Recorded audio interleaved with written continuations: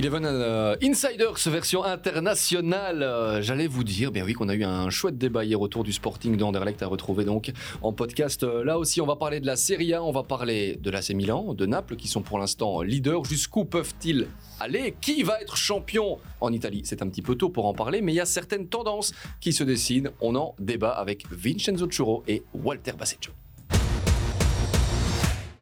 Ils sont là, ils sont bien là. Vincenzo va bien? Toujours très bien. Et on peut parler de Serie A. Mais oui, Jérémy O. Il faut le O pour parler de la Serie A. Walter Basseggio, Vincenzo Churro, Jérémy... Di Bezo peut-être. Walter, ça va? Ça va très très bien. On va parler évidemment de ce choc hier, le derby de la Madonnina entre l'AC Milan et l'Inter. On en parle dans quelques instants, mais avant cela, vous le savez, les Belges, on s'y intéresse aussi, puisqu'on parle de football à l'étranger. Quels sont les Belges qui vous ont marqué ce week-end, Vince? Mais je voulais souligner la prestation d'Adnan Januzaj avec la Real Sociedad. D'une part parce que c'est ce club-là qui est en tête de la Liga, même si le Real compte un match de moins.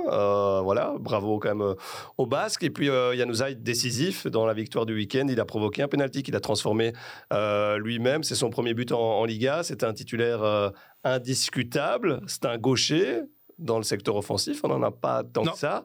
Et il est pas repris par Roberto Martinez. Dommage.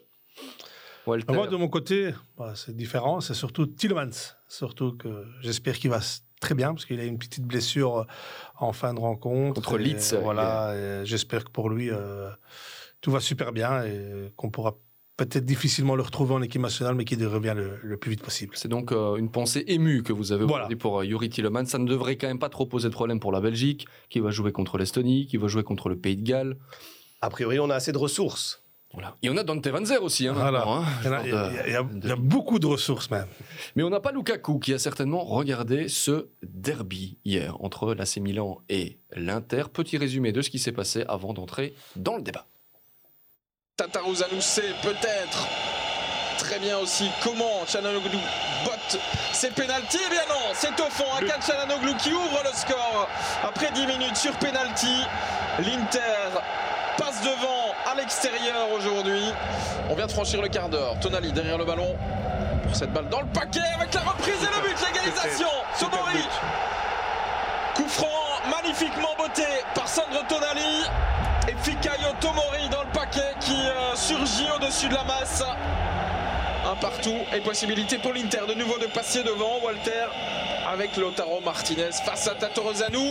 C'est arrêté cette fois-ci. Belle détente de la part du gardien roumain. 1 minute 30 encore dans le temps réglementaire. Bastoni qui est rentré dans le rectangle. Le crochet, le service en retrait, ça va être but de Sano. C'est repoussé sur la ligne cette tentative de Barella. Mais quel travail d'Alessandro Bastoni. C'est pas fini avec la frappe de Salamakers. Le poteau caissier, c'est à côté. Cette action absolument anodine parce qu'il est parti tout seul. Salamakers, c'est en voie. C'est fini, c'est terminé, un partout. Le derby milanais qui s'achève sur ce score de parité. Dommage là pour Franck Kessié. Alexis Salemaker avait trouvé un chouette moyen de faire un assist là via le poteau. Le raté donc de Kessié. Il faut en penser quoi de ce match? Il y avait quand même, on va dire, pas mal d'intensité. Moi, c'est le mot qui me vient là comme ça en ayant vu ce match. Surtout la deuxième mi-temps.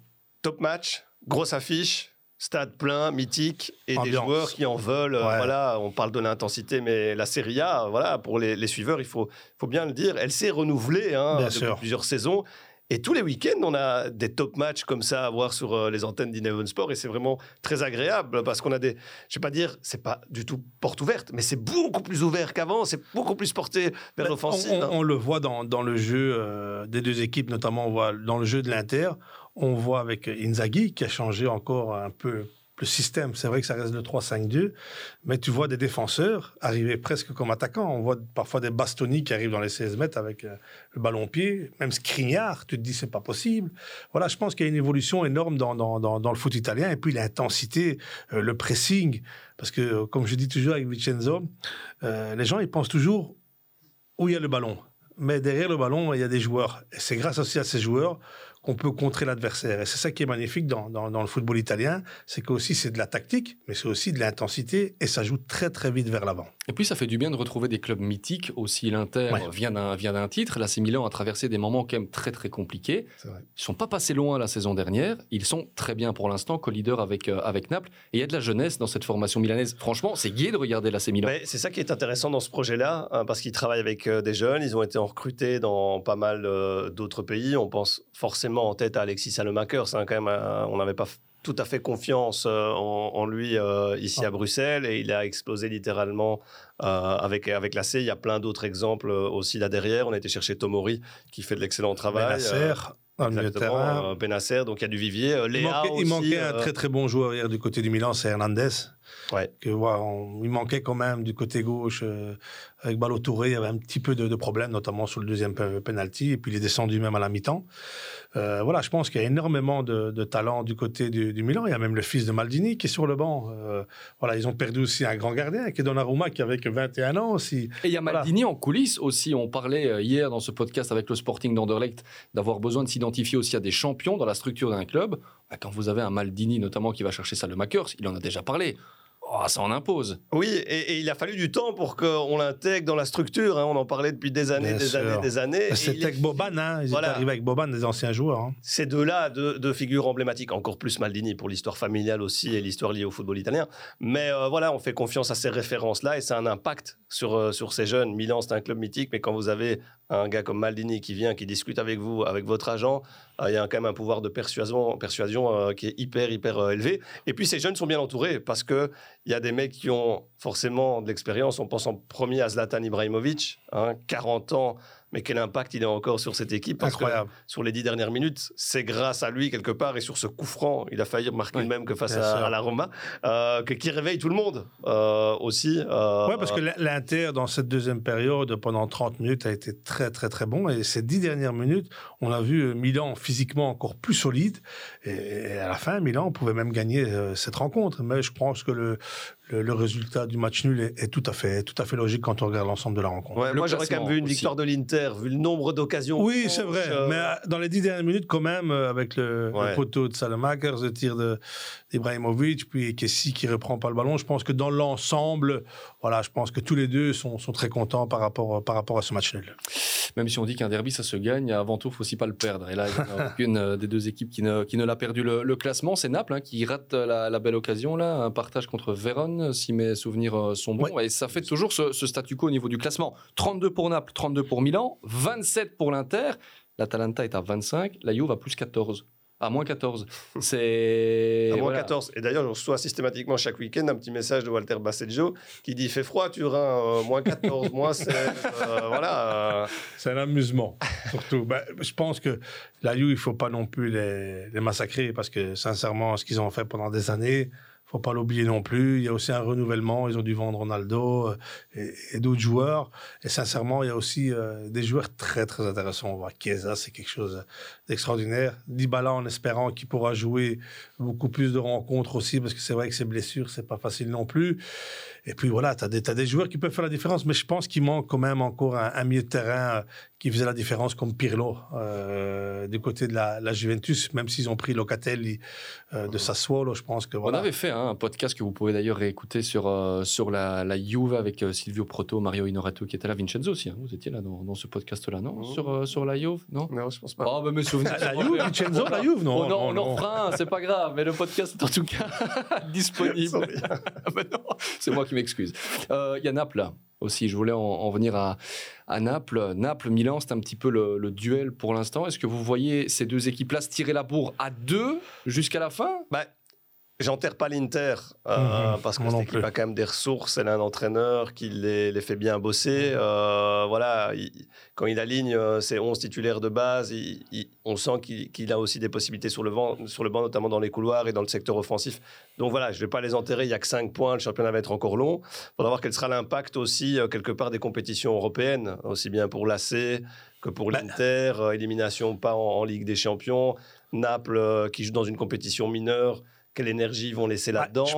Je pense que l'Inter, c'est peut-être l'équipe qui a le meilleur noyau, qu'ils ont des joueurs sur le banc qui peuvent faire la différence. On l'a encore vu hier, hein, quand un Dzeko descend, ou alors Tarot, tu as quand même des joueurs comme Alexis Sanchez, tu as quand même Correa. Puis dans le milieu de terrain, tu as aussi des joueurs qui peuvent faire la différence. Regardez, c'est Vidal qui est monté. Voilà, et même défensivement, c'est la même chose du côté de l'Inter. Peut-être c'est l'équipe la plus complète, mais voilà, je pense que ça serait bien de voir et de continuer, de voir Milan et de voir Naples haut. Mais on sait qu'à un moment ou l'autre, ils devront retourner aussi les pieds sur terre. Et notamment dans 2 semaines, c'est Inter-Naples. Je pense que ce serait un match important pour l'Inter, surtout. Ah, vous allez vibrer, Walter. Voilà, je pense que on va vibrer, mais on vibre tous les matchs. Je pense que surtout, c'est de voir des belles rencontres et que le meilleur gagne. Ça, c'est la meilleure chose. Mais sincèrement, le noyau qui me plaît le plus, c'est vrai que c'est quand même l'Inter. J'adore comment l'Inter évolue avec Inzaghi, parce que c'est jamais facile de venir dans une équipe qui a gagné le championnat, et puis tu perds quand même un joueur comme Lukaku, qui était le meilleur joueur de l'Inter la saison passée. Voilà, je pense qu'il a très bien fait ça du côté de Simone Inzaghi. Naples, vous y croyez pour cette saison-ci? Mais Naples n'a pas transféré énormément de joueurs. Il a transféré en prêt gratuit Anguissa. Je pense qu'ils ont trouvé un équilibre. Puis tu as un entraîneur, Spalletti, qui connaît quand même très très bien le football, qui a changé de position 2-3 joueurs, notamment à Fabian Ruiz, qui joue plus vraiment en soutien à l'attaquant, ou un petit peu plus haut, il joue vraiment au numéro 6, et qui le vend bien. Le match face à Vérone hier, c'était un match difficile, hein, et Vérone est une équipe très difficile aussi à manœuvrer. Aussi, hein.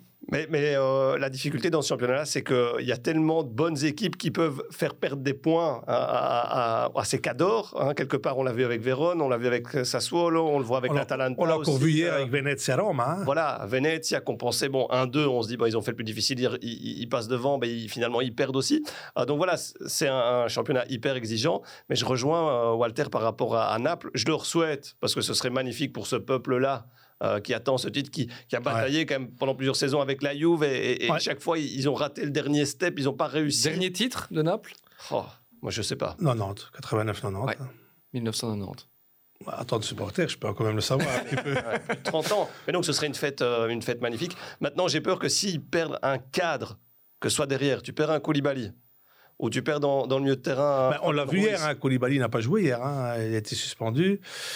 Tu perds un Osimhen devant.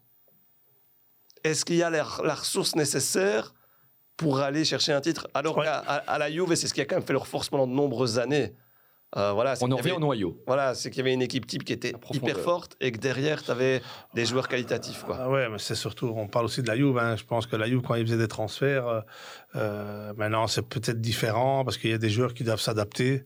Mais avant, quand ils faisaient un transfert, c'était directement des joueurs qui étaient présents après la première journée de championnat, et c'était ça la différence. Mais voilà, Naples a un entraîneur qui peut faire revenir déjà Naples en Ligue des Champions. Ça, c'est très important. Naples, l'Inter, l'AC, les 3 seuls candidats au titre, il n'y a personne qui va revenir derrière? Je pense que j'enterrerai pas la Juve aujourd'hui. Moi non plus. Même si le gap au niveau des points est quand même... Il fait froid. Le problème, la Juve doit attendre quand même que ces 3 équipes perdent.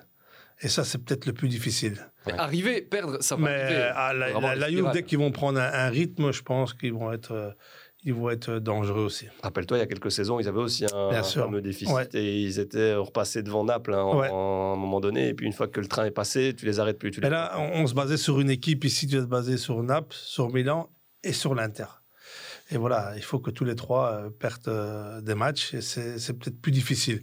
Mais comme je dis, la Juventus a aussi un entraîneur qui doit revenir avec d'autres joueurs différemment par rapport à il y a 3-4 ans quand il était l'entraîneur de la Juve. Voilà, je pense qu'ils ont des très très bons joueurs, des jeunes joueurs. C'est des Italiens aussi, pas oublier, Locatelli, Chiesa. Dès que ça va revenir à 100%, je pense que ça va être une très très belle équipe. Après, ce serait bien d'avoir un Belge champion d'Italie, comme l'année passée avec Lukaku, soit Salemakers, qui a quand même fait son trou percé. Ou Mertens. Ou alors Mertens, qui revient bien. Et ça me fait plaisir de le voir quand même si il n'a pas regagné ses galons de titulaire, et Et Spalletti, on fait plutôt un joker pour le moment, mais chaque fois qu'il a la possibilité de jouer dès le départ ou de rentrer, il monte. Il a marqué son premier but de la saison en Europa League à Legia Varsovie, où Naples a gagné 1-4.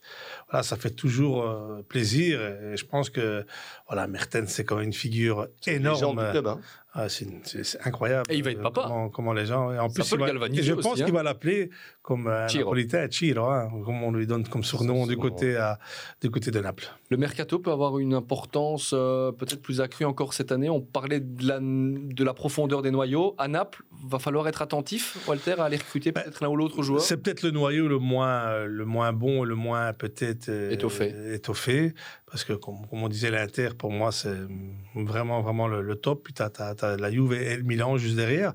Naples, peut-être il manque un ou deux, figures dans le club. Mais ça, c'est aussi la physionomie du président, la philosophie un peu particulière de peut-être moins dépenser. Ouais, mais il a fait un gros transfert. C'est ce que j'allais dire. Ouais. C'est quand même pas le type De Laurentiis qui va dire bon, allez, on va ouvrir les cordons, on va aller mettre 30 millions, 40 millions. C'est ce qu'ils ont eu comme problème quand ils ont joué le titre avec la Juventus pendant 2-3 ans. C'est qu'ils pensaient qu'à la trêve, avec cette équipe-là, il allait terminer le championnat en tête. Mais je pense qu'il y a une étude quand même à faire là-dedans, de revenir avec d'autres joueurs. Et des joueurs que tu as besoin, des joueurs même pour le futur. Ou alors vous lâchez une compétition, la Coupe d'Europe. Ouais, mais je peux dire sincèrement, je pense que Naples doit essayer d'arriver le plus loin possible en Europa League. Je pense que Naples est une équipe, avec le noyau qu'il a, qui peut jouer la Ligue des Champions sans aucun problème. Mais si tu es en Europa League, je pense que dans la tête, c'est d'essayer d'arriver le plus loin possible.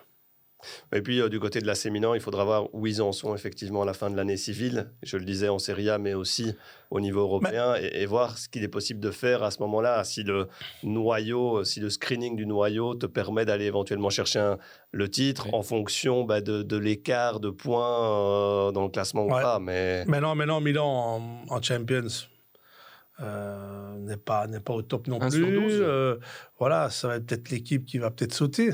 Parce que Porto est 3 points devant l'AC. Ils vont peut-être se baser simplement sur le championnat. Ça peut jouer quelque chose de positif pour le Milan. Même si, pour justement la largeur des noyaux, pour les rotations, c'est bien aussi de pouvoir concerner tout le monde, avoir plusieurs compétitions pour jouer. Mais finalement, à Milan, on ne fait pas beaucoup de rotations.